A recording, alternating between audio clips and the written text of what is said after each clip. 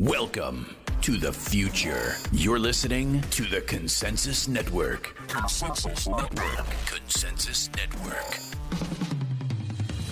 With Buck Joffrey. Welcome, everybody. This is Buck Joffrey with Consensus Network. We are in a bear market with cryptocurrency. That is an understatement, right? And there is no doubt about that. But how long will it last? I have no idea. However, one day, bull market shall return, just as the dot-coms did after the bubble burst in the late 90s. And then we're going to see the blockchain versions of Amazon and Apple skyrocket in value. That's what I think is going to happen. But in the meantime, you know as well as I do, it is winter. Now, so what do you do in the winter? It's a time where you learn about projects and buy them at a steep discount and then just wait. And the truth is that the vast majority of these projects, these cryptocurrencies, will probably never recover. A lot of them will go out of business, but the good ones will come back with a storm. So how do you spend your time during this period, during this winter? If you want to be part of this eventual boom, you spend time now learning. You become part of the conversation. And you can't do that if you don't speak the language. And that's where my guest today really shines. He's one of the best teachers in the blockchain space that I have yet to encounter. His name is Chris Coney, and he will be my guest after these messages.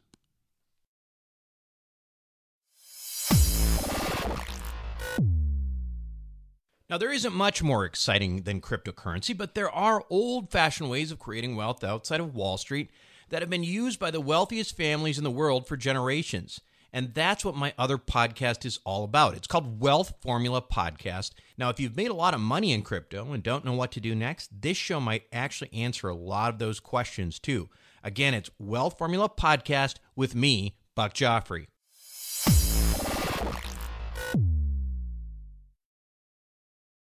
Welcome back to the show, everyone. Today, my guest on Consensus Network is Chris Coney. Now, Chris is a blockchain educator and founder of Cryptoversity and also hosts a podcast called The Cryptoverse. Chris, thanks for joining us today. Buck, thank you for having me, mate. I've been looking forward to this. Yeah, me too. So, I haven't had any fellow podcasters on, and this is kind of gives sort of a broader approach, I guess, than a lot of the guests that I've had on previously. So first of all, let's give us some background. I know you're out there in the UK, and how did you find yourself in the digital asset space, and when did that happen? That was funny you paused there because you said, how did you find yourself in the blockchain space? Which is very apt because I honestly came to crypto having done a very deep self-inventory about what the hell I was doing with my life. So I'll give you some context for that. Computer science graduate. I've just been fascinated with computers since I was like knee-high to a grasshopper, as my dad would say. The first computer I ever got was like a 486. It was a Packard Bell. So that was my first experience. I used computers for a good 5 or 6 years before we first got a dial-up modem. And so I saw the birth of the internet. I saw, the whole PC revolution, cartridge-based computer games. My dad, actually, he's been self-employed for as long as I can remember. He drove buses for a while, and then he set up convenience stores, and then he went into, you remember VHS tapes, right? Yeah. When that sort of took off, he had a rental store, and then when computer games took off, he added like computer game rental, so you could rent a cartridge and play the game. If you liked it, you could buy it, right? So, but that was all the rage back then. You don't really do that anymore. I don't think rent games. Still rent movies, but you don't rent games anymore. So that was whole part of my whole indoctrination into the tech business and my getting some affinity with the digital world. So it was just in me, and especially getting into the internet with a 33K modem when Ultra Vista was around and all this other stuff. So I saw all that pre-Amazon, right? And then, so because of that background, when I came to like, what am I going to study at university? I was like, I don't know. I don't know why they expect kids to have their whole lives figured out or their careers figured out at that age. But it was precious. I was like, what do I do? So my logic was, I'm going to take a subject I'm interested in, which gives me the best chance of getting a good grade. Because I figure, a good grade in a reasonable subject is going to give me the best springboard, even if I don't go into tech in the end, right? Sure. That was my logic, right? So that's what I did. I didn't find university that difficult because of my background. I'd already self-studied a lot of stuff. So, 3 or 4 programming modules and all the rest of it. But then the thing happened again. You get to the end of your studies. And then this is a very interesting point in life, I think. And of course, at the time, I wasn't privy to how profound it was.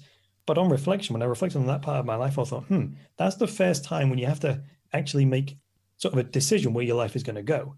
Because up until that point, you've sort of got everything, the next steps laid out for you. You go to school and then high school, and then we have college, which is a step before university. So you could say, well, you don't have to go to university, but it is a logical next step. Sure. Just the momentum carries you that way, right? Which is what I did, because I had no alternative, I didn't know what else to do. But then when you finish your degree, you can go on to do masters and PhDs, but it's not as the momentum sort of stops at that point. You're a graduate now, right? And going into the workforce is then, the natural thing to happen. But there I am going, okay, I've got this computer science degree, still haven't got my life direction or my career direction figured out. Panic, right? And all I can remember thinking back then, Buck, was, oh no, I'm going to be the last graduate to get a job, right? Because again, everyone's getting jobs, and I start reading these statistics like, oh, the economy's pretty good. 2004, I think it was, something like that.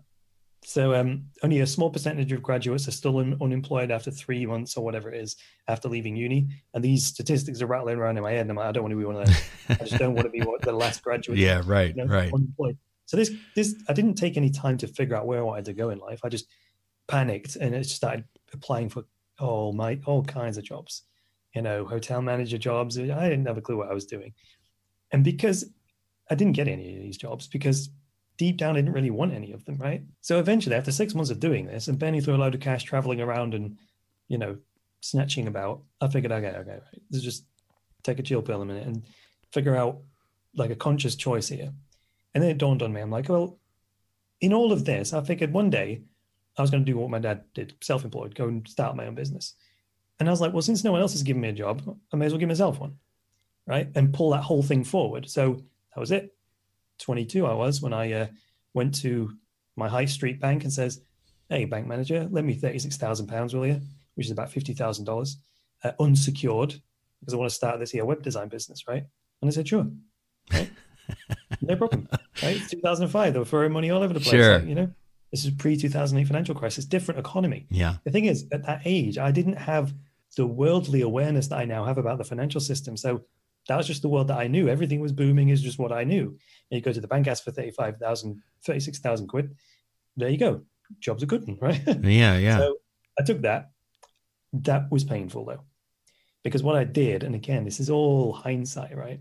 What I did was I took a whole bunch of money and started a business with no life experience really, and no career experience of any kind. I hadn't had a job anywhere other than working at my dad's computer store, right? Because by this time he's got a PC store selling computers and repairing them and so on. But that's not really the world of work, right? You'd have to deal with office politics and arrogant bosses or anything like this, promotions and work-life balance. He's working for your dad, so kind of easy times.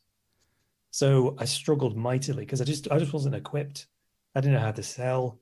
I didn't know how to do customer service. Didn't know how to run a business. I didn't know how to do accounts. Didn't know any of this. And it dawned on me when I'd started the business, right? And I was like, oh, goodness me. So that really was like sink or swim kind of a situation. So I did that for about 7 years. Like I originally bought this franchise of this web design company, which probably saved me in a bit because it was like training. Some structure, yeah. Right.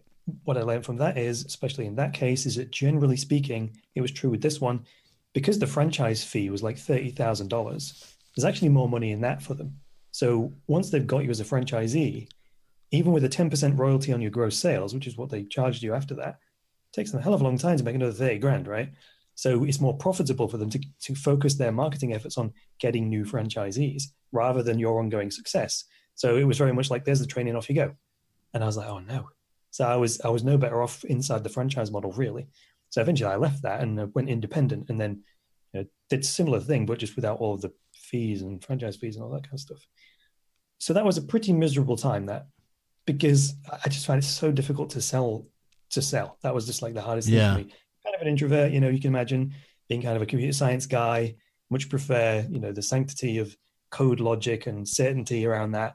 And when you've got to go like have doors slammed in your face and that just hit me so deep. Yeah. Yeah. The worst for someone like me. It was just the worst career choice ever. But I didn't even know that was what I had to do until I had to do it. And then I was like, now I've got the bank loan to pay back, I had to do it. So it was excruciating. That whole year process, I was miserable.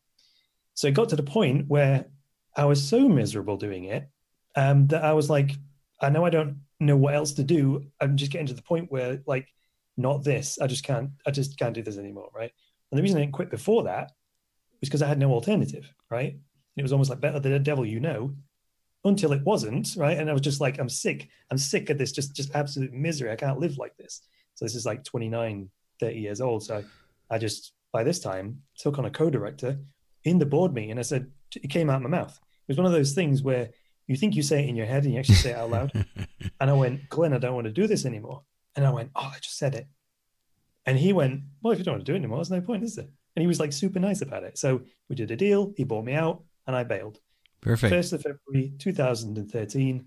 That was it. I was officially unemployed with, my severance money. Yeah. For my equity. So that's where I was. That was the year I discovered Bitcoin. It's I don't think that's a coincidence, right? Because I wasn't looking for it. I didn't find it, but then I was open. I had no career, so I was open to everything. And then I started researching this and that and the other. And then did you just run into it? Were you on a forum or something, or how did it come to you? Interesting. It didn't get my attention right away, I'll be honest, because being in the tech business, always reading the journals and this and that and the other, and you always hear about something like a flipping transformer nanofiber technology that's coming down the pike, right, or something like that. And you go, that looks interesting, but it's so experimental. Most of it you never hear from again until 20 years later, right? Bitcoin seemed like one of those things. When I first came across it, I thought, oh, that looks interesting. But then I bumped into it again and again and again. By the 6th time, I'd got enough crumbs to go, I think I should take this seriously. And then when I turned my attention towards it consciously down the rabbit hole, there I am. What was it about Bitcoin that, certainly the tech side I get, but at that point, what was it that kind of, caused you to get the virus? Sure. So my tech background helped a lot because I was able to appreciate that aspect of Bitcoin. But in this 7-year experience where I'm, struggling, barely treading water, trying to figure out how to make this business successful, that spun me off into studying sales training. And then eventually you study like business strategy. And then I start thinking, well, I'm part of this thing called the economy. How does that work? Can I get some leverage there? That leads you into studying the economic system, leads me to, and then I went completely mad. Did a bunch of courses on how to trade the stock market, Forex, just to understand that world, right? So this is all building me. And then I found out Federal Reserve System, the whole fractional reserve. And I'm like, oh my Lord. So what started out as me just trying to solve my problem of, my small business problems, I ended up studying the whole economic system. So I was primed in that regard, right? And it seemed like gold was the only answer to another 2008 financial crisis. It was the only thing that semi-exists outside the financial system. Semi-exists outside the financial system. So then when I studied Bitcoin, I was like, oh my goodness me. I have this axiom which goes, you never quite know what you're being prepared for. And when I ran into Bitcoin, and a lot of people describe this, it was almost like all of these almost unrelated subjects that I'd studied, computer science and game theory, systems theory, and economics and all this sort of stuff. It was all pointing to a hole that Bitcoin then filled. It connects all of these things together, all things I was interested in. And I was like, oh my goodness, I was actually made for this. Not only made for it, but my whole life has almost been leading up to this point. When I look back at all the experiences, I was like, this is what I was put on this earth to do, to educate people about crypto. Did you start mining it at that point, or? I didn't. No, that didn't actually appeal to me. When I sold my business to my co-director, that's when I did a real deep self-inventory, because I'm like, I'm not doing another 7 years of that. This time, whatever I throw myself at, it needs to be, what I'm designed for. So while I'm figuring that out in 2013, which the end of that process was kind of my key skills are, I've got this little thing on the wall. It says my giftedness zone is like as a professional communicator in the area of technology, yada, yada, yada. That was my giftedness zone. So I figured that out. And then I discovered Bitcoin. And then I saw the gap in the market was like, well, no one understands this thing. Time for me to become a crypto educator, right? Because just the two met. So is that when you started Cryptoversity? And that was in 2013? It was. Wow. Originally, I thought I'd just make one online course. But then I quickly figured out, even though I made a 60-lesson course, I'm like, barely scratched the surface. Right. I did see something on there that said it was the first course of its kind, and I was intrigued by that. But I didn't realize 2013, you were way, way ahead of the curve. Right. I describe Cryptoversity as the world's first online school to teach courses on Bitcoin, cryptocurrencies, and blockchains, because it was the first official school dedicated to that subject.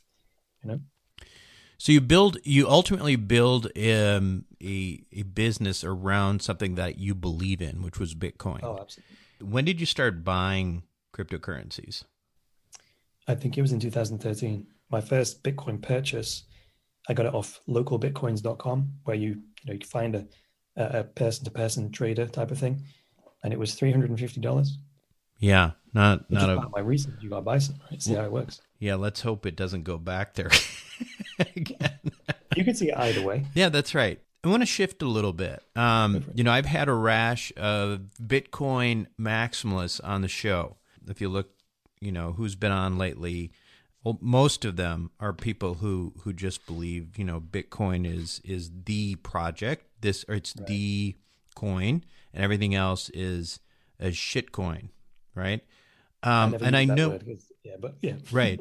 And we're not here to give financial advice or anything like that. But obviously, you don't really view this space that way. Can you talk about sort of your larger perspective on distributed ledger, technology, blockchain, et cetera, and how Bitcoin fits into that compared to, say, other projects?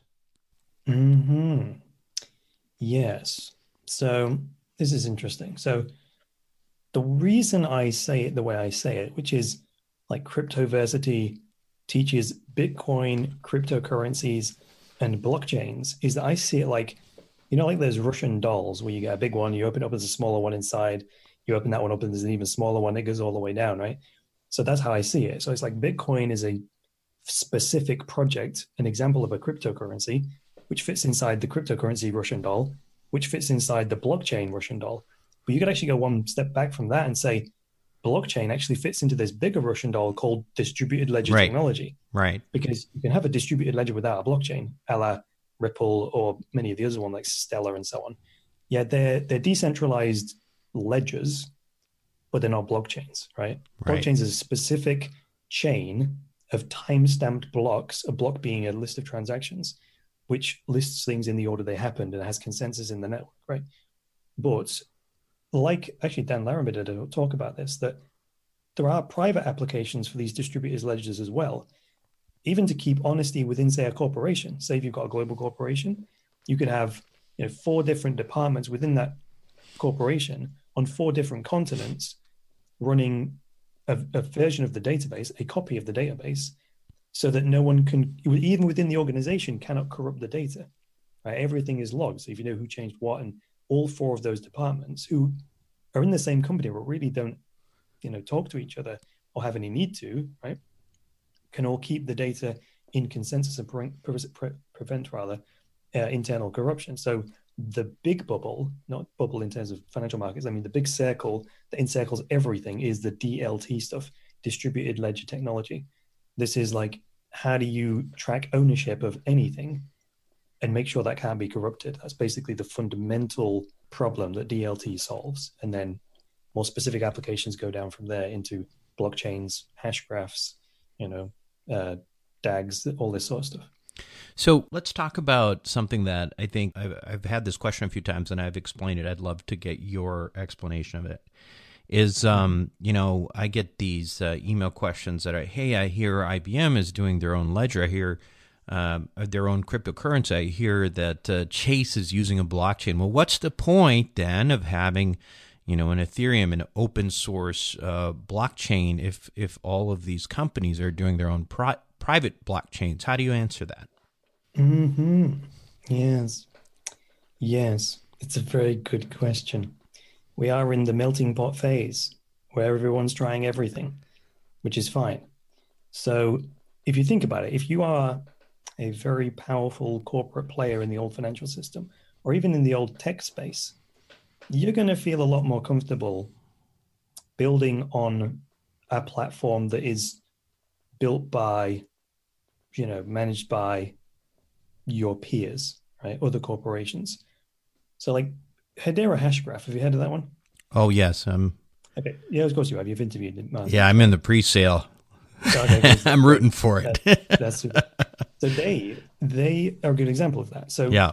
versus Ethereum, the Hedera Hashgraph, the actual mining process, they don't have miners, but the mining equivalent in Hedera Hashgraph, the Hedera company the human beings have had applications for miners, and they've manually selected blue chip corporations to be the miners, and they've picked like 40 or 41 of them. They're council members, as they call them.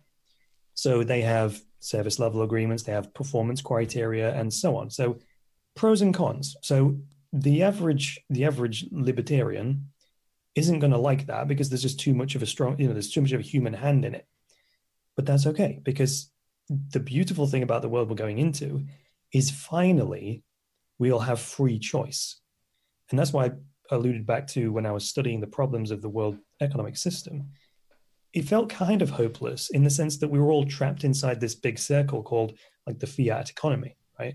And there was no way out. And if you had power in that system, you could just squeeze everybody else.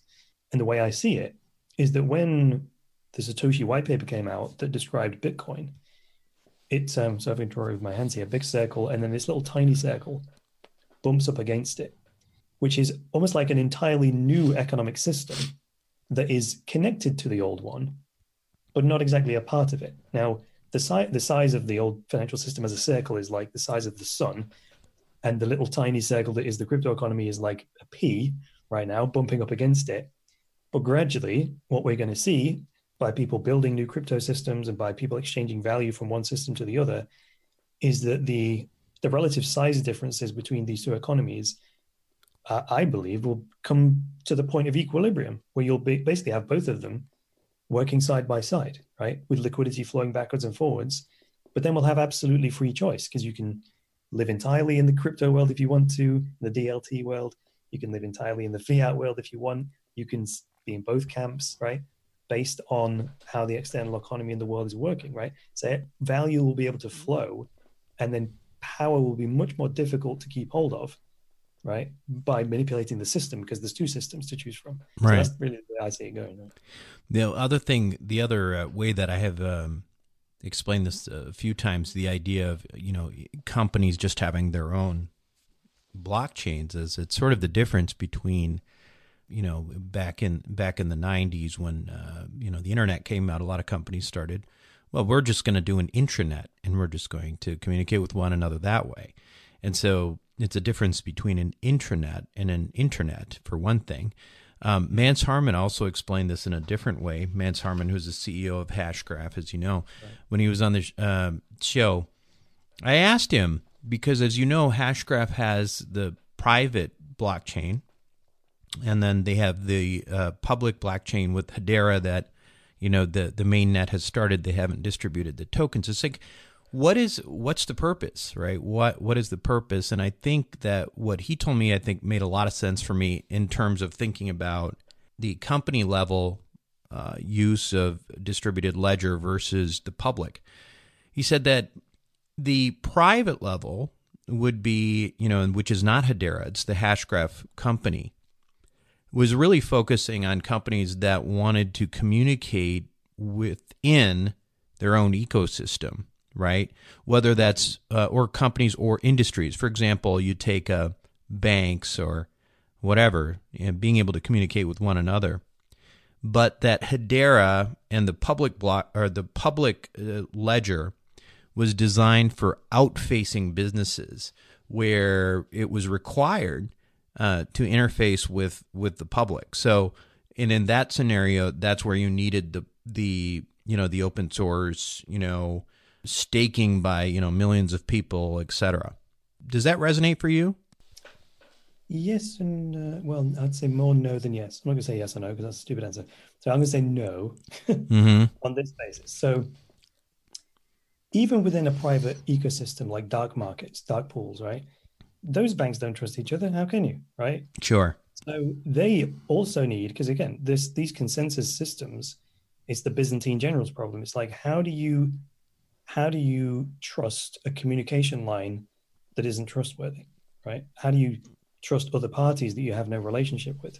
How do you make sure the message gets there and is authentic? When you receive one, how do you know the message is authentic, right? And all that kind of stuff. So that would work. You could have a dark pool, right, of 5 banks who just operate a little private one like that. Yeah. But if they want to be trusted in the outside world, well, they don't have to run that on the public blockchain. This is the thing. You can link them together. The amount of information that you publish to the public blockchain could just be a single transaction per day, which communicates the state of your private ledger at the end of the day, which means at any point in the future, you can prove what the state of your private ledger was at that point in time by rehashing that the network state. And if it matches what you publish to the Bitcoin blockchain, you're telling them the truth, right? So I think this is going to be huge because that's what maybe Ethereum will end up being, right? It will be the ultimate record of all of these, side chains, if you want to call that, private chains, whatever. And the Ethereum public chain, which is ownerless, is truly decentralized, and it has no particular power structure, will be the most trusted network that everyone can almost back up the state of their private chains to, should they ever need to audit themselves, right? Or for example, in the case of Chase, I think Chase is building their own, quote unquote blockchain, but it's really, they're building something on top of the Ethereum network. Isn't that correct? Well, sort of. This is a little bit confusing. So these open source networks.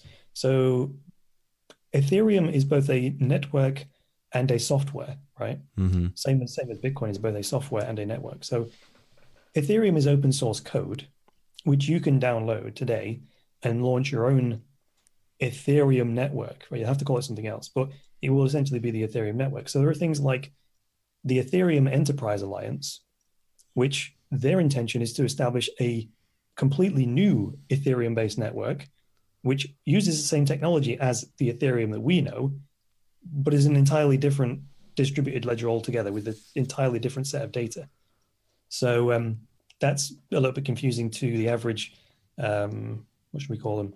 The average observer of the crypto space. Is when you hear, oh, they're building on Ethereum, that needs breaking down. Are they building on the Ethereum public blockchain that we know, or are they using the Ethereum technology to establish their own private network? Yeah, they're just sort of creating their own little fork. There you go. Yeah. And you see that with, for example, we know Worldwide Asset Exchange, WAX, also did that with EOS. They did. They are doing. They're rocking it. Right. So speaking of EOS, this is something I want to talk to you about because I know that you and I both have an interest in EOS. Absolutely. And we haven't really touched on this project on this program, but I've mentioned it. Explain EOS, first of all, and tell me why you like it. Okay. First thing, no one really knows what EOS stands for. The creator kind of left it up to you to decide. People say it's Ethereum on steroids. People say it's Ethereum, all kinds of things, right? Ethereum operating system. I've heard that one. Right. Eternal operating system, whatever. Right. But operating system is a good word. So the biggest difference between Ethereum and EOS is when you're building an app for Ethereum, it's almost like buying a circuit board and then writing machine code to run on that circuitry. That's hard. That was it was called Computer Systems, was the module at university, where they taught us assembly code. It's one level of computer programming abstracted from binary. So it's got, the alphabet to do commands, but it's almost binary. It's horrible. I hated that module. I barely passed it because I hated it so much. Horrible. Never going to use assembly language again. So Ethereum apps at the moment are notoriously difficult to create for that reason. So we don't have the Windows or the iOS equivalent, right? So As soon as, say, iOS came along, well, the number of developers that were able to build apps for your iPhone just exploded because the iOS, the operating system, provided a layer of insulation in between the machine and the human. That's what EOS is designed to be. Rather than you having to talk to the blockchain, which is essentially the machinery, EOS is like Windows. It sits on top of that. So you can just get on and write your app, and EOS will handle all of the communication with the machine, if you like, right?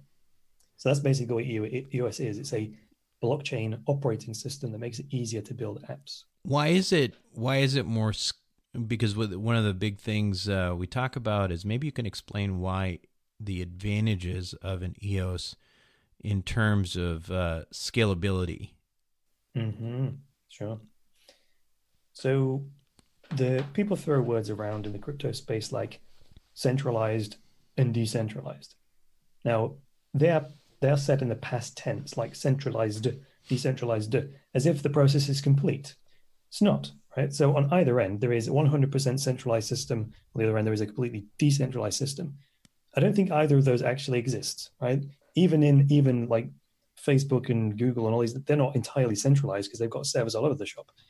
So nothing is entirely centralized. And there's different types of centralization as well. Yes, it's a single company, but it's not a single server and it's not a single service and that kind of stuff. So it's a spectrum from totally centralized to totally decentralized. When it comes to these blockchain networks, you can move the slider. This is in the design phase of these networks.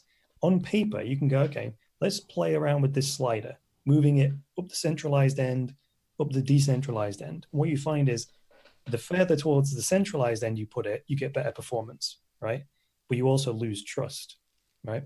Because it becomes easier to control. That's the problem with centralization. It's centralization of power and control. So in an entirely centralized system, you've got one guy that's got access to everything that can change anything. Not good. On the decentralized end, everyone in the network has a totally equal distributed vote in the network, power in the network, wealth in the network. That doesn't exist either. When you put it down that end, it's incredibly slow. It's like it almost grinds to a halt, because to get consensus in a network like that, you'd have to get every machine to synchronize before you could move on. Which is Bitcoin. So, no, Bitcoin is entirely decentralized, right? It just wouldn't work. So Bitcoin is cut sort of not all the way down the decentralized end entirely, because no such system exists. But you've got to make a choice about where on this scale you build. So Ethereum decided, well, we can let anyone be a miner, right? And that gives you the Ethereum network that we've got today with a limit of about 15 transactions a second. The reason Bitcoin is so slow, quote unquote, at 3 transactions a second, and it does a block every 10 minutes, that was an intentional design choice. Satoshi Nakamoto intentionally slowed the Bitcoin network down so there was sufficient time for everyone to come to consensus and for the whole network to synchronize before one of those blocks was set in stone. Because once a Bitcoin block is in there, the chance of that being reversed drops to 0 pretty damn quickly, right?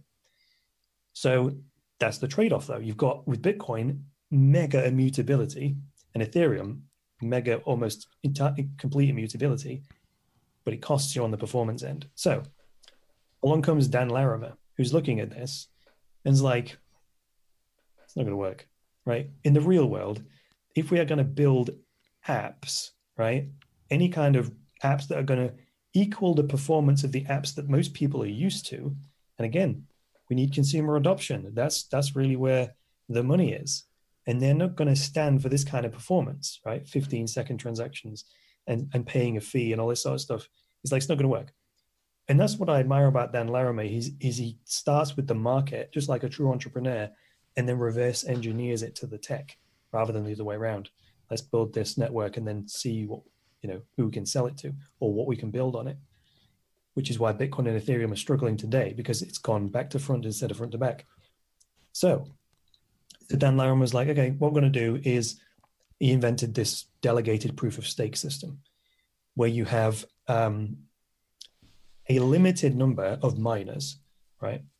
And in his experimentation with his previous projects like BitShares, when he left it to a free market vote about how many block producers or how many miners there should be, There was 101, I think, originally in BitShares, but the optimal number, based on actual real-world empirical experience, was about 15, I think it was. So in EOS, you have 21, right, to give some leeway there. You have 21 block producers that are mining the network at any one time, and then you have an outer circle that are all the backups. And the block producers or the miners in EOS are elected by the token holders. So unlike Bitcoin and Ethereum, where it's basically whoever's got the most money to buy a bunch of mining hardware and who can ever find the cheapest electricity, gets the mining rewards, and you can do that anonymously. In EOS, you can't really do that because you have to campaign to be elected as a block producer. So you have to say, this is who we are, this is our hardware, this is why we're trustworthy, this is why we're a better block producer than anyone else, and so on.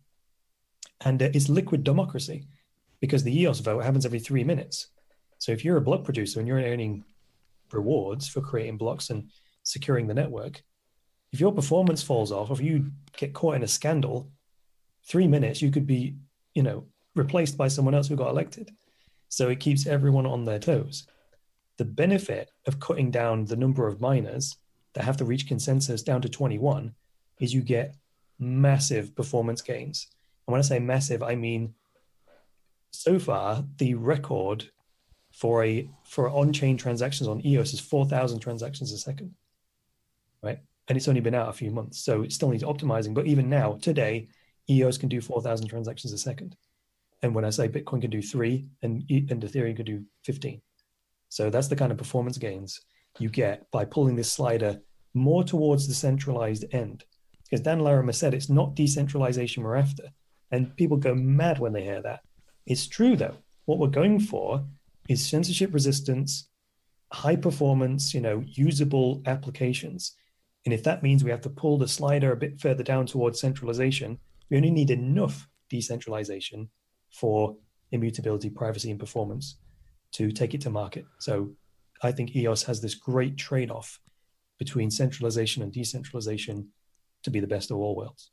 Yeah, no, and it's funny that you and I talked about that once. You were kind enough to have me on your show, and I think this is something that I think maybe there is so much ideology in this space, and the thing is, those are the really really smart computer scientists who are also very ideological based, and that's where the Bitcoin maximalists are for the most part.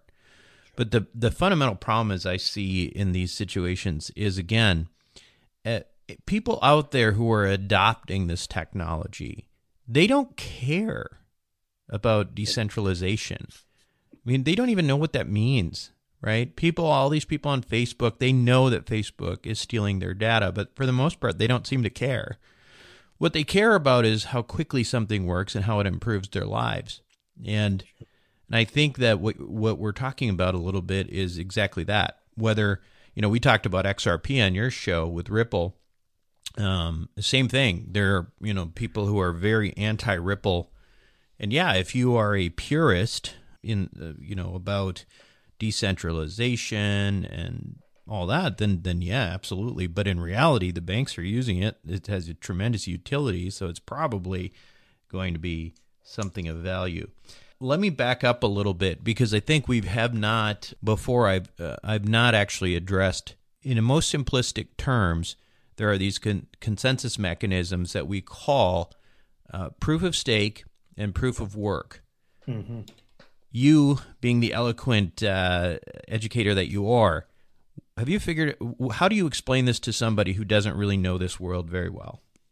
So the purpose we call them consensus mechanisms. That's just a fancy word for how do you get all the computer systems to agree on what's the state of the network. And when I say the state of the network, it's like, how do we get everyone on the network to agree what everyone's account balance is, right? Because if you can't do that, you can spend the same money twice and the whole system falls apart, right? Mm-hmm. These networks allow you to do something that's both digital and scarce. Never before was that possible. Because before Bitcoin, you could just copy and paste the digital money as many times as you like and it loses its value. But with a consensus network that everyone agrees, this is my account balance, this is your account balance, And then when I send a book, everyone agrees that just happened, right? And then if you want to game the system, you have to somehow strong arm everybody in the network into buying into your corruption. It's impossible. You can't communicate with that many people and so on. So that just doesn't really work. So that's what a consensus mechanism is designed to do. How you approach this, though, there are several different schools of thought. So proof is literally like proof in a court case. But in computer systems, you don't have to argue it. You just use encryption. It's mathematics, right? A proof is like, I can prove that 2 + 2 = 4 because the rules of mathematics say that the plus sign adds these two things together and everyone gets the same answer, right? So you can prove what the answer to 2 + 2 is. And everyone that runs that formula should get exactly the same answer. Always should be the case in every case without exception. That's the beauty of mathematics, right? It's objective language. So sweet. So that's proof, a cryptographic proof, as we call it. Can you prove something mathematically and could someone else repeat it perfectly? Yes. So that's great. So proof of work, right? So this is like you got to prove you did some work. What proof of work does in Bitcoin is this blockchain thing. So every 10 minutes, a new block is added to the Bitcoin blockchain, which is like, now we're going to scoop up all these transactions that were submitted in the last 10 minutes, and we're going to confirm them by adding them to the distributed ledger, right? So they're officially, those transactions happened and everyone agrees, right? Most of the time in any 10-minute block, there are more transactions submitted than can fit in a block. So someone has to decide, gets this little bowl and picks out a bowl full of transactions from this pool waiting to be confirmed, but not the entire pool won't fit in the bowl, right? Which is a new block. So someone has to decide which ones go in the bowl for this 10 minutes. And that's the winning miner gets to decide, right? How do you decide who the winning miner is, right? Well, you use proof of work. So proof of work works like a lottery. So imagine if you just did like the national lottery like you have in any country, right? Everyone buys a ticket, you wait, you randomly draw numbers, and then whoever matches the jackpot numbers, right, they get to decide. So you do this with computers by having your mining machine basically guess what the winning lottery numbers are. So the Bitcoin software generates the winning numbers basically and hides them, right? Itself is autonomous. So no one in the world knows what it is. Only the Bitcoin software knows. It generates them, encrypts them, hides them, right? And it says, right, miners, guess what the winning numbers are, right? And they all guess. And they can make as many guesses as they want, but they need really powerful computers to make as many guesses as they can as fast as possible. Because it's a complex math problem, basically, right? That they're trying to get the answer to. Numbers, basically, right? That's all they're doing. It's random numbers. Because I was always under the impression that it was more, essentially, tough math problems that these computers were. Technically, yes, but you don't really have to think about it like that. What they're technically trying to do is generate. Okay, do you want a technical definition? Yeah, I do. I do. Just other people may not want it, but I want one. That's fine. So in cryptography, you have something called a hash function, which is a mathematical formula where you can put any kind of data in one end, but you cannot predict what the hash will be. So the hash is the thing that pops out the other end, right? So it's like if you're cooking a hash, you could throw in breakfast potatoes and a bit of ham and this and you make a hash. Or in England, we have a corned beef hash, for example. It's just a mishmash of stuff, right? So that's like how a hash function works. You throw a load of stuff in a pan. You're not quite sure what it's going to be when it's finished, but you throw it in there nonetheless. And you don't know what it is until you've finished, right? So that's how a hash function works. You can hash anything. I can take a screenshot of this call. I can hash the recording of this call because it's just data, right? Just ones and zeros in a particular sequence. You run that through a hash function and a hash comes out the other end, which is a long string of letters and numbers. It's in hexadecimal. Mm-hmm. It's A to F and a 0 to 9, right? That's the character set. So you can hash anything you want, right? Anything. You hash a song, hash an image, hash a logo, if you want to copyright it, for example. The benefit of doing that is that in future, if I have the hash of that song, say, and I hashed it back in 2009, in 2019, I can say, look, you run that MP3 file, the song, through this hash function, and I bet you this is the output. You do it, you compare the hashes, boom. That proves that, that was the song I hashed back in 2009. I own the copyright, for example, right? So in Bitcoin, it uses a hash function called SHA-256, SHA-256. So it's 256-bit encryption. So what the miners are looking for, any of you can look at this. If you go to btc.com, it's actually a mining pool, and you can actually see the winning hash from any given Bitcoin block.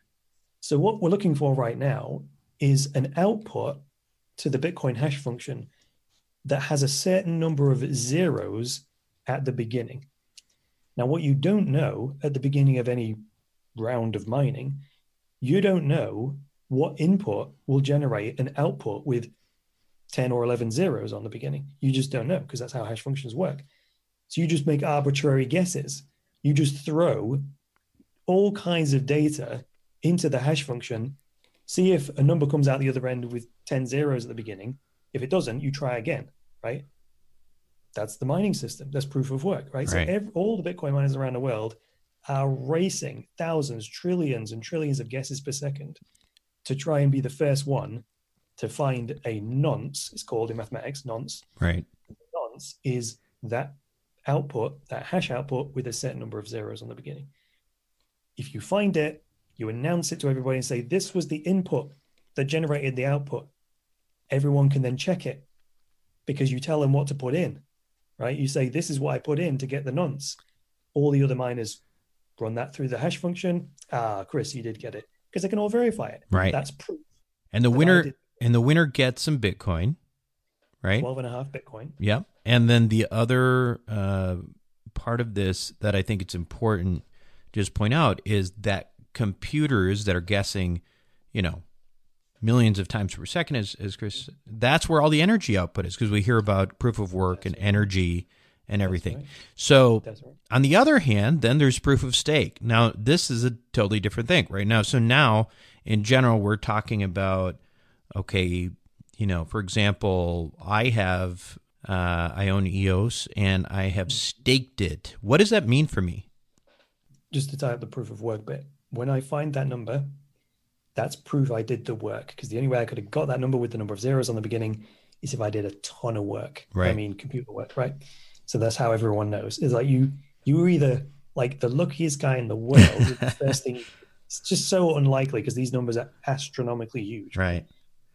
So, but the problem is you need tons of expensive hardware and tons of electricity to run these processes, to make all these guesses, right? So you're like, okay, how else can we do this? How else can we decide in a fair way who gets to add the next block to the chain? Now that's an important job, because that person decides which transactions get confirmed next, right? Mm-hmm. And you have to pick somebody, right? Because we want all these transactions in order. We don't want everyone adding transactions at the same time to the official chain, because we need consensus. We need to pick someone. You get to decide, right? And it doesn't want to be the same person every time. So proof of stake, it's a similar thing. Proof of stake. So what you have to prove in a proof of stake system is that you have a stake in the network, which in cryptocurrency world means you own a bunch of tokens, right? So you've got something at stake, economic value. You probably bought or earned those tokens somehow, and you lock those tokens up. That's what it means to stake, right? And instead of selecting the winning miner based on who did the most hashes and found the nonce, in a proof of stake system, you basically pick someone at random, right? Based on all the tokens that are staked, you basically pick a token at random out of the millions that are staked to say, who owns that token? And Buck goes, it's me. You go, right, Buck, you're the winning miner. You get to decide on the next block, right? So, and then we do it again, right? Everyone decides a stake and pick another token. Who owns that? Chris owns that token, right? You're the winning miner this round. Now that requires no computation power at all, nowhere near as much as proof of work, because you don't do any computation, right? The winning miner is picked based on how much you have at stake. So the way you increase your chances of winning a proof of work game is you buy more hardware, you make more guesses, you burn more electricity, make more guesses, right? In a proof of stake system, you stake more coins, right? If I own 10% of all the tokens, if any of those tokens get picked as the winning token, I get to decide on the next block. And if I get to decide the next block, I get the reward, right? The newly created tokens. So the problem with proof of stake is that generally the rich get richer, because if I've got 10% of the tokens, I'm more often than not going to be picked as the winning miner. I'm going to be issued with new tokens. If I hold them, I now own like 10.1% of them, gives me more chance of winning, and it's kind of a Right. snowball, Right. So, the proof of work people often cite the fact they always say that the proof of stake is less secure. Is that true in your view? For the reason I just stated, which is you can essentially buy the vote. And what I mean by that is, while the crypto economy is its own system, it's not disconnected from the existing financial system. Meaning, if you generate a hell of a lot of value in the old financial system, or you've managed to accrue billions of dollars by other means, you can transfer that value into the crypto space, right? So say a brand new proof of stake network launches, you could use a whole bunch of that economic activity. Like you could take $1 billion of those dollars, buy up like half the token supply or something, and then, have a disproportionate control over the network. What protects against that, though, to be fair, is that if you went out onto the open market and started buying, tokens in a proof of stake system with the intention of acquiring $1 billion worth, well, the price would grow exponentially because of your own purchasing, right? The first token you buy would be at the market price, but then you would be pushing the price up every consecutive token that you purchased. You follow me? Yes. So while technically at the market price of, say, $2 in EOS, you could buy like, 2 billion of them for $4 billion or whatever. It will never happen because there isn't 4 billion EOS tokens for sale at $2. There's only a few on the order book, right, that are for sale at $2. And then the next lot you'll have to buy at $3 and then $5 and $10 and $100. So you'll just burn through all your cash and you'll end up with a fraction of the tokens you thought you would. So that's somewhat of a protection, Interesting. So this is so there are other proof of stake things. I know Ethereum is talking about potentially going to proof of stake as well. Mm-hmm. The other way I guess you can protect against this is having a very, very large market cap, right? So presumably you make it so it's virtually impossible for someone to own, so much of the network. Yes. Yeah. That's a good point. Yeah. Because I think, and I know Mance, we're talking about him about Hashgraph, and I know that's not blockchain at all. And quite honestly, I don't really understand the gossip protocol and everything related to it. But I do know that that was one of the reasons that they wanted these, Hedera tokens staked with these large companies for a period of time until market cap caught up. Yes. They're intentionally starting off more centralized so they can prevent it sort of becoming too chaotic in the beginning. When it's just finding its feet, they're basically going to strong arm it by putting very strong boundaries in place to stabilize the system early on. And this is how smart they are. They're just super smart because they've looked at these networks that just explode into the free market and then abject chaos, right? And it just doesn't develop because, yeah, great, free market anarchy, blah blah. But in the real world, it just, after the initial burst of innovation, it kind of gets stuck, like where Bitcoin has got stuck. So they are going to gradually seed the market with the tokens, right? Gradually over time, so that just for the interest of stability, really. I think that's a smart move because they're thinking long. I do too, and I've talked to it's interesting because people have such strong feelings about Hashgraph, but when I look at the way they're approaching it, with, as you described, I think very well, an increased decentralization over time, it's a very, very smart way to do it. And a lot of people don't like the fact that there's a patent on the code, but it is also, anybody can build on it. They're not requiring anybody to pay them or even tell them about it. They're just saying, don't fork. And that's actually the purpose of the patent. When I asked Mance about that, it's more of a defensive patent than anything. Yeah, absolutely. And I think that's actually very, very smart. And we're looking right now at the ecosystem right now, and the forks are hurting they're hurting this market at large, in my view. I mean, if you look at confusing the hell out of people, at least, yeah. yeah, I mean, I can't tell you how many times. I mean, I just I've been listening to I'll listen to random shows and stuff, and you hear the mainstream guys.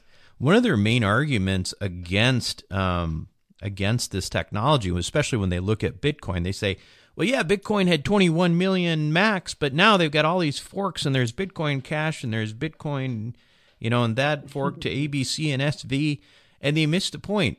Yeah, but it's not Bitcoin, right? Well, they have Bitcoin in the name. That's where the sort of similarity.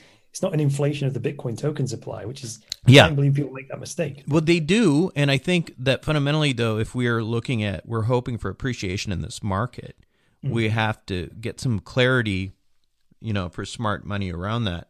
And I think it's a smart move. I mean, okay, fine. Maybe you're giving up some of the true open source nature of this thing. But again, what makes sense? What's gonna give enterprise confidence rather than just being part of this anarchy and saying this is that appeals to a lot of people on an ideological level. It's just not terribly practical. So absolutely. That's back to the design principles of the system. Right. There are always trade-offs. Bitcoin and Ethereum are not perfect. They don't score 10 out of 10 on all of the traits of these technology networks, not by a long shot. Yeah. Performance is like in the toilet. Yeah. Right? Fine. Be uber decentralized if you want to, but you're going to be stuck with 3 transactions a second. Yeah. And then you have to innovate on top of that, right? Because the base layer just won't scale beyond that, which is why they're building second layers and things like that. Well, and to that point too, I think that when you look at these different protocols, whether that's the Bitcoin blockchain, you look at Ethereum or EOS, what we're really that's the groundwork. That's the underlying framework, and ultimately what we're looking for is people's ability to build businesses, applications on top of that. And so solve all your problems. Right. So that's really what this is. I mean, talk about an area that's completely in its infancy, right? I mean, this is literally, we're waiting for decentralized applications. You only, apart from Wax Token, I don't know a blockchain that's doing a whole lot. So, okay, so let's talk about a couple of to make it obvious. You really want to go to the extreme. It's like, okay, so Satoshi Nakamoto invents Bitcoin. Why? Right? Well, because in the Genesis block of the Bitcoin network, he hashed the front page headline from the Times newspaper from 2009, which is it's from the UK. It was like, Chancellor on the brink of second bailout for banks. So Satoshi hashed that headline into the very first Bitcoin block. So clearly communicating to everybody what Bitcoin was for, right? It was a new monetary system that wasn't controlled by a central bank, that had a completely transparent, predictable monetary policy that you could see out to the next century, not to the next quarter if Fed's going to raise rates or lower rates or, whatever. Because really, the central banks have got 2 tools. They've got interest rates, inflation of the currency supply. That's it. Right. They can create currency or destroy it, raise interest rates or lower it. That's it. Right. And actually they have no long-term view because it's just impossible to predict the future, right? Right. Bitcoin gives us a ground state. This is how many Bitcoins will exist ever. This is the issuance rate. These are the times when they're going to be issued. Go nuts, right? Right. So that was the problem Bitcoin solves, right? Peer-to-peer digital cash. Right. You said that you don't know a whole lot of blockchains doing a lot, right? And they need to solve real-world problems. Here's another one. Gambling. Yep. Seems to be on the cutting edge. Why is that such a huge thing? Well, because there's been so many scandals with online casinos. Yep. Tipping the odds in their favor because they're opaque. Mm-hmm. You don't know. Even in Vegas, right? Yes. Nevada Gambling Commission comes in and inspects the tables. Oh, great. Another third-party organization they have to trust, right? That they're not, they're not just rubber stamping it. Yes, this card shuffler is fair. Get out of here, right? Yeah. Get right out. Don't believe that, believe it or don't believe it, it's just not trustless, is it? It still requires trust in the Nevada Gaming Commission, right? Don't want that. Don't want that at all. I want to be able to verify it for myself, which is why on Ethereum and on EOS, the online casinos are like the most popular apps right now. Right. Because if you roll the dice, right, it's fair, provably fair. Yeah. Right. Yeah. And that's huge for people. Well, listen, Chris, this has been really fun for me. This has been a great conversation. Tell us a little bit more before we go. I want people to know about Cryptoversity, how that works, and the other information you put out in terms of your YouTube channel and your podcast. So I've just launched what I'm calling Cryptoversity 2.0, which is a complete overhaul of the platform. So a new technology platform, new set of courses, whole new thing. So now how it works is very simple. It's more like Netflix for crypto education, where there's just one monthly tuition fee. That's it. Get access to everything, including the private chat server with all the students. So you can ask me questions and all that kind of stuff. It's just much simpler. You just sign up, pay monthly tuition, cancel anytime, get access to all the courses, eat all you can eat. When you've had enough, cancel, go your own way. Right? Easy peasy. So that's that. I've got a new affiliate program. So if people want to help me promote crypto education, it pays a passive income in Bitcoin. So you can only get paid in Bitcoin, by the way. I only pay in Bitcoin, which sorts out the banking issues. So if you're in any one of the 190 countries in the world, if I have 190 countries of affiliates to pay, don't matter to me. It's just a bunch of Bitcoin addresses, right? So that's also me trying to get the Bitcoin out there. Yeah. So that's why I do that. Well, make sure to send me the link. So if somebody wants me to get a commission on that, then they can use the show notes. But if you don't want to, that's fine too. Absolutely. Yeah, because the student pays the same. It's just the money I would otherwise give to big advertising corporations, and instead I'm giving independent promoters. Just again, I'm doing that on purpose because I'm doing everything I possibly can to help this revolution. And giving fiat currency to Google is not the one. That is not the one at all. I'd much rather buy Bitcoin from Coinbase and distribute it to independent promoters who believe in this. Right? Do you have to pay with Bitcoin for Cryptoversity? Oh, no, not at all. No. You pay with a credit card, PayPal, all the normal stuff. Yeah, absolutely. Okay, got it. And then for the brand new people to crypto, you can actually follow Book's affiliate link for this. But if you're still in the why crypto phase, I've put together this 3-part video series, which is free. It's called How the Crypto Revolution is Bigger Than the Internet. And it'll take you through like setting up your first Bitcoin wallet, how to buy your first Bitcoin, how to spend your Bitcoin on Amazon for a big old discount, the 3 C's of crypto, blah, blah, blah, right? So you can go through that absolutely free. And at the end of it, the 4th video is like, do you want to sign up as a student? So check out the Books affiliate link in the show notes if you want to check that out, or you can just go straight to the courses if you wish. So that's that. If you want to follow my ongoing news and commentary, just go to YouTube and type in The Cryptoverse, as in crypto universe, and you'll find me. Fantastic. Again, Chris, thanks so much for being on Consensus Network today. Folks, thanks for having me. I appreciate it. We'll be right back.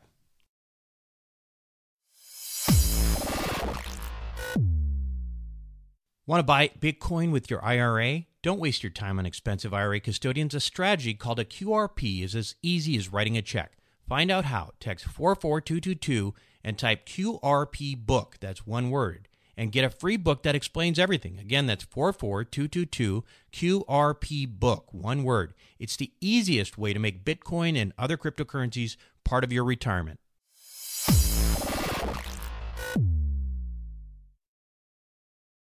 Welcome back to the show, everyone. First of all, I want to encourage those of you who are interested in diving deep to check out Chris's Cryptoversity course. You can find a link to that at consensusnetwork.io.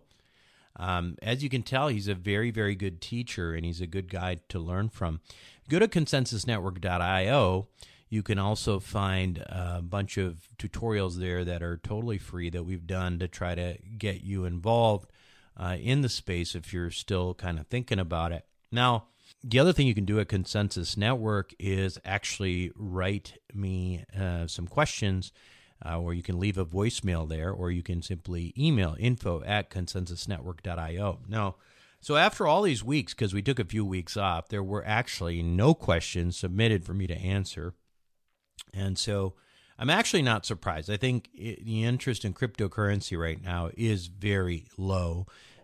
It's human psychology, for better or for worse. When Bitcoin was trading at $20,000, everyone wanted everyone wanted to know everything about cryptocurrency and about investing in different projects, etc.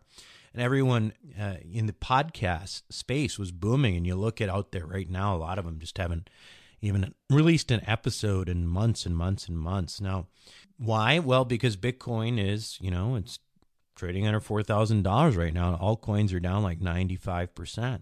The interest has just dried up. The psychological interest is dried up from, most people out there. So right now is a good time to learn. Is it a good time to buy? Well, maybe it is if you don't need the money for a while. The problem is that we don't know how long this bear market will actually last. So does it make sense for you to consider shifting your attention and resources and current income to other investments right now? Maybe. I kind of like the way, Tyler Jenks has talked about this, and I asked him, well, aren't you going to be afraid of missing out on the bear market? He said, or on the bull market. He said, we won't miss out on the bull market. We may not pick up quite as much of the upside because we get in a little late, but we're not going to miss the bull market. That's a kind of thinking that I think is important in this time and place right now. Since I launched this podcast in September, I have to tell you, I've been religious about putting out 2 episodes per week. And right now, though, given the fact that, it seems like there isn't as much going on right now, it's winter, there are, bits and pieces here. I think we're going to stop necessarily doing this on a complete regular basis.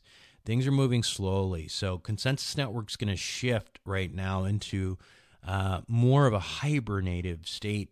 In other words, we're going to slow things down. We're going to shift to a more periodic schedule during this winter. And when there are things to talk about, we'll talk about them. When we have good guests and things are happening, we'll talk about them.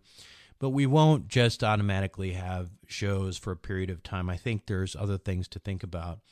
In the meantime, make sure that you subscribe to the show so that when we do have new episodes, and again, it may be once every couple weeks or whatever, that they'll pop up on your screen in real time, but you'll know that we're doing shows that are actually, that are meaningful, like this one that we just did with Chris.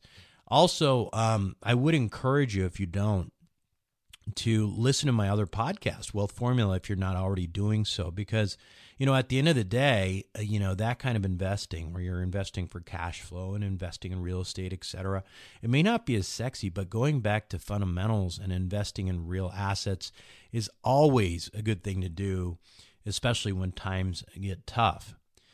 Anyway, that is it for me this week on Consensus Network. This is Buck Joffrey signing off.